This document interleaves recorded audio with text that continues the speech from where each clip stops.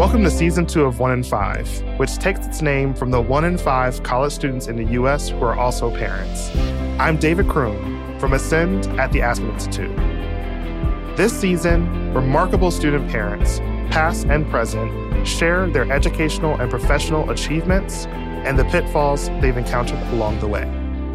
Each episode reveals a different stage in the journey toward earning a college degree and a roadmap for overcoming obstacles to access, support, and opportunity.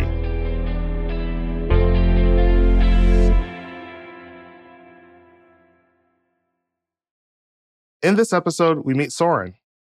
Soren has had a unique journey in parenthood and education. They ask that we not use their last name out of respect for their privacy. A series of life events interrupted Soren's pursuit of what they always truly wanted to study, the environment. Now, they're back on the path toward their life's calling with the company of their son Emerson and with the support of their community. Reporter Natalie Rivera brings us their story. Applications can be so time-consuming. It can take hours to complete, and you're almost always repeating the same information. Soren, a student parent who uses the gender pronouns they, them, has been there. They're constantly applying for scholarships, grant money, and anything that will help keep the lights on, because every cent can make a difference for them and their son Emerson. It's really overwhelming trying to find the right scholarships, trying to distinguish which ones are scams, trying to keep track of all of them and apply for them and follow up. Applying for financial support seems especially difficult for Soren because they're non-binary. I have passed one or two that are geared just for mothers because it doesn't feel like they're for me, and I don't want to take away from somebody who they're meant for, if that makes sense. Soren studies plant science at the University of Minnesota. They showed interest in environmental science growing up and felt concerned about conserving energy and keeping the planet safe since they were little. So I was like one of those little kids that's always turning off the lights and telling you to save energy and whatnot. Soren was born in Mexico, though they credit Chicago for their upbringing. They moved to Chicago at 16, after living with their brother in California. But they've been on their own since getting their first apartment at 18. They're now 28.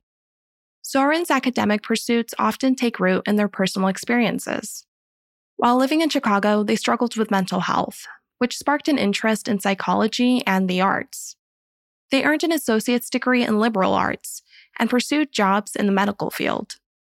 That was a bit of an adventure by itself. It was something that I was really interested in, and it was fascinating. But the industry and the system really disencouraged me from it. How so, if you don't mind me asking? A lot of the way that the systems are set up are not really to help the patients or to help people. And unfortunately, a lot of it is for profit. I have worked in private hospitals. I worked in not-for-profit organizations and nursing homes and long-term housing facilities for people with mental health issues. And it was always one thing or the other that would happen with management where it would clearly show where their priorities were at. Soren moved to California in 2018 when they became pregnant with their son. Because they and their partner at the time had almost no family in Chicago, most of Soren's family lives in Mexico, they moved to California to be closer to their partner's family. A job there confirmed their doubts about the medical field. I was working for this private hospital. I was just really disappointed with the way the system was. I was planning on transferring to a 4-year university to study neuroscience. I was really interested in finding alternative methods of rehabilitation that do not rely so heavily on medications. Soren's experience at the hospital was disheartening for them, so much so that they didn't know whether they'd go back to school, if at all. It was a period of a lot of self-reflection, and it wasn't just their career that brought that on. So I had never really identified myself as much of a female-presenting person, and going through something the most, cliche feminine thing as giving birth, That's the embodiment of femininity, I think. it was just really hard for me. And I struggled a lot with coming to terms with that. Soren knew two things after their son's birth. One, they loved their son with all their heart. Two, they didn't identify with being a quote-unquote mother. After my kid was born, I came out as a non-binary person. And that whole transition was kind of challenging to me. The idea of being a parent was something that I liked. I just didn't like the idea of being a mother, if that makes any sense. But he was just the light of my days, and he continues to be, regardless of all the challenges that I have faced in the past or currently. He is such a sweet child. He's such a gentle soul, but he can be challenging sometimes too. He likes to be a little butt. Soren, their son, and their then partner moved to Minnesota when Emerson was around too. It was during this move to Minnesota that they got more clarity about what direction they wanted to take their life. It wasn't until I was already living here that I was doing more research into it that I found out that it was actually a fantastic option for what I'm going for. In agriculture and plant science, the University of Minnesota has historically been kind of at the top of new advancements. Once in Minnesota, Soren was excited to tap into their love and curiosity about the environment again. The more I realized I'm actually really interested in ecology and evolutionary ecology. There's a lot of challenges that we're facing currently, like pollution, environmental changes, weather changes, and they are putting our food security at risk. So I'm just trying to learn all the science to find better solutions. At the time, Soren's partner was getting his U.S. citizenship, but his application got delayed. They planned to both work part-time so Soren can go to school and Emerson could get cared for by whichever parent wasn't working or studying. That plan was thwarted when the naturalization process was delayed. And Soren had to start working full-time, in addition to studying, while their partner took care of Emerson full-time. I honestly push myself a lot. I have always kind of struggled with insomnia. So working overnights was kind of like really easy for me. And so I would stay up all night working. Then in the mornings, I would stay up for class.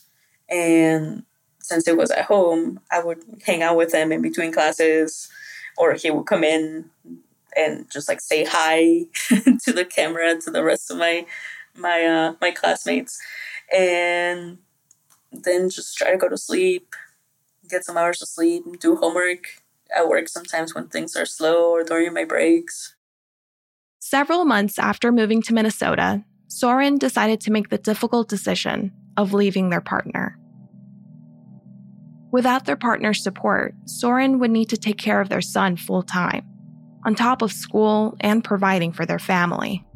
The most challenging part with that was not really the school section, but being the only support for my kid while also trying to take care of myself and trying to take care of both of us, make sure that we have the things that we needed, dealing with the aftermath emotionally and mentally. Being their son's only caretaker meant Soren couldn't work full-time like they did before. They picked up jobs here and there, a lot of them temporary, taking up additional work whenever the opportunity came up. They started applying for scholarships and grants for single parents, but there were never enough hours in the day to track application deadlines and all the paperwork involved. Applying for aid was starting to feel like a full-time job itself.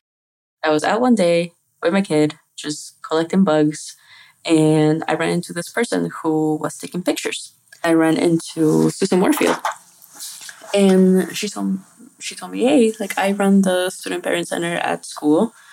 If you need any help with resources one day, just let me know. And I just kind of forgot about it because that was like a year and a half ago, I think.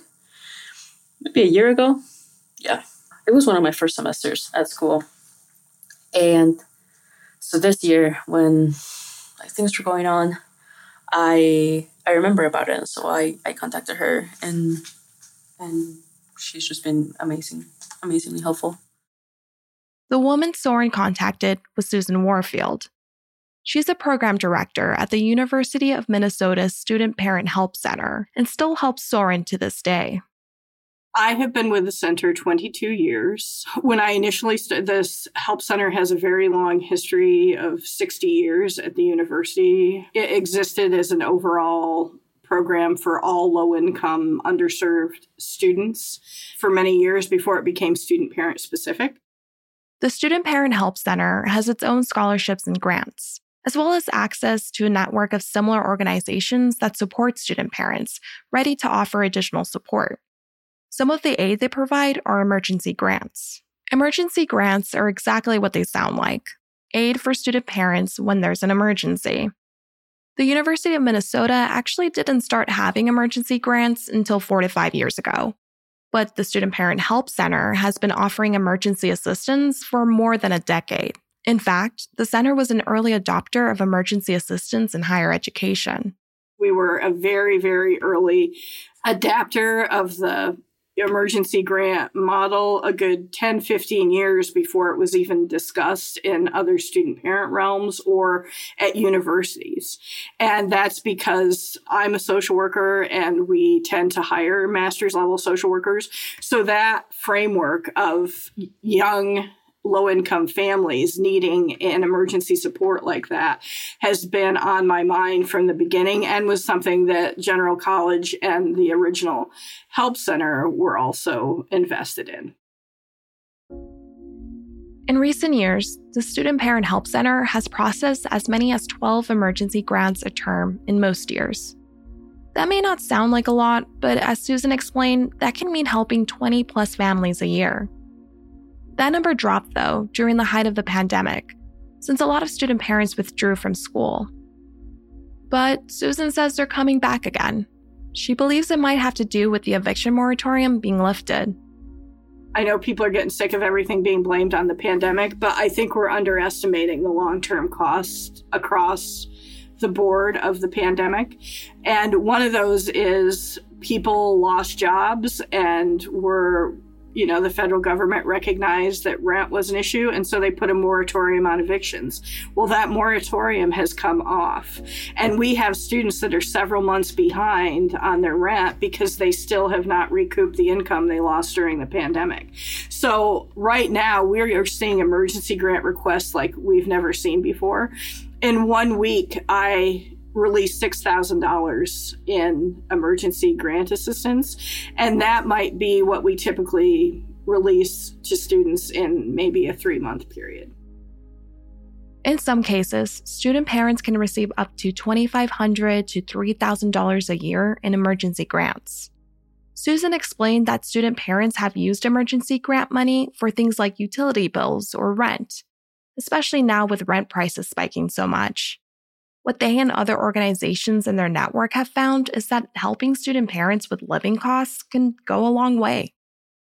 We have a longitudinal third-party program evaluation that is more extensive than anything I believe I've ever seen done in the student parent field, that was funded by Raise the Bar and conducted by Wilder Research. And that showed actually that there is a significant impact on graduation and retention from some of our services. The Help Center has received grant money from federal and state sources, as well as private donors. The center works with the Financial Aid Office to get funds to student parents as soon as 5 days. But sometimes it doesn't work out. There are times when students won't meet financial aid guidelines to get an emergency grant for us. This is actually a problem I feel with the federal aid system is its unmet need and the way students are packaged do not really fully take into consideration the differential needs of students with dependents. Yes, students with dependents can adjust for childcare, and I believe they can assess for higher housing costs. But their overall package really needs to include more funding than it does, in my opinion. So sometimes when a student needs an emergency grant from us, especially if they're a typically aged freshman that may be fully packaged and not running out of aid, our hands will be tied because there'll be no room on their financial aid account for us to even get $1,000 through. That's when the Help Center's extended network kicks in. They connected Soren with Raise the Bar, a similar support organization that gave Soren an emergency grant. I ended up using that for gas money and a few weeks of childcare. A few weeks of childcare meant that Soren could pick up temporary work. If I hadn't received that, I wouldn't have been able to work, and we would probably have been even more behind on bills, which I'm still really behind. But I wouldn't have been able to pay for necessities if that hadn't come through. The emergency grant they received wasn't the last application Soren filled out with the help of the Student Parent Help Center. In fact, the Help Center has assisted Soren in finding scholarships and grants specifically for single queer parents. It's very important to us for students to define their own identity. From the moment of intake, we ask their preferred gender identification, and we go with what the student wants more than what it might be officially listed on their FAFSA, for instance. So even if the name change or pronoun change has not been legal, we will refer to the person as they identify. Nationally, student parents benefit from a far-reaching network of dedicated organizations. The Help Center and Raise the Bar are part of the National Ascend at Aspen Institute network. I believe Raise the Bar became involved first and then recommended to Ascend that they reach out to me because they had been networking with me to get information on what I felt were key student-parent factors and service issues as they set up their foundation. They have been very, very helpful at raising just the profile of student parents nationally. Ascend at the Aspen Institute has more than 450 affiliated organizations nationwide in all 50 states, as well as the District of Columbia, Puerto Rico, and Ireland. Their network also includes philanthropists, researchers, and policymakers. Soren continues filling out applications, tons of them, most of them sent to them by people like Susan. They believe this is still only the beginning of their academic journey. They're hoping to get a master's and eventually a PhD. I don't think people realize how, people who are not parents might see being a parent as just this endless chore. But it is so rewarding. And it's really what has driven me to do what I do.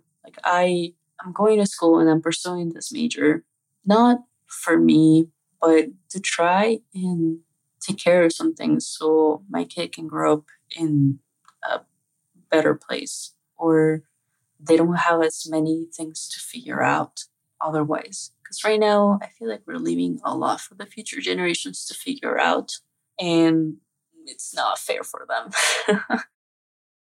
Soren and I have been speaking in their son's room for almost an hour when their son Emerson comes in, hungry. I can't find the bed. The bread is in the fridge. I looked inside the big book. I didn't see it. You didn't see it? Yeah. Well, will you give Can me... you help me? Yes. Will you give me a little bit of time and then I can go help you? Okay, but I miss you when you will not be with me, so I'm just there to hang out with you. Well, could you take Bao out of the room, please? Because he is kind of loud. Thank you. Sorry. No, you're fine. He sounds very self-sufficient, too, making his own PB&J sandwiches. Yeah, but now the door's open. Now my dog is in. Hi. And, yep, it's usually the whole band. The whole band includes Soren, their son, their cat, and their dog. Even though it's tough, even though I could probably do things differently, I don't have to go to school. I could just get a full-time job and put him in a full-time daycare. And that would very likely be better for my finances. I still choose to keep on the struggle and keep going to school and try to be creative with solutions, because I really think that I can make more of a difference that way for him than just be able to provide in the short term. Soren is ready to face the next chapters in their and Emerson's life, armed with PB&J sandwiches and, of course, their furry friends.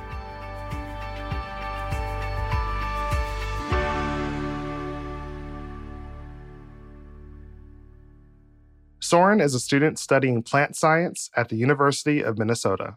Thank you for listening. 1 in 5 is produced by LWC Studios and presented by Ascend at the Aspen Institute, which is a catalyst and convener for systems, policy, and social impact leaders working to create a society where every family passes a legacy of prosperity and well-being from one generation to the next. To learn more about student parents and resources for them, please visit ascend.aspeninstitute.org and follow @AspenAscend on Twitter. Natalie Rivera wrote and produced this episode. Editors are Monica Lopez and Juleka Lantigua. Paulina Valesco is our managing producer. Our theme song is Ascenders by Kojin Chishiro, who also mixed this episode. Catherine Newhan fact-checked it. I'm David Kroom. Subscribe to 1 in 5 on Apple Podcasts, Spotify, Amazon Music, or wherever you listen to your favorite podcasts.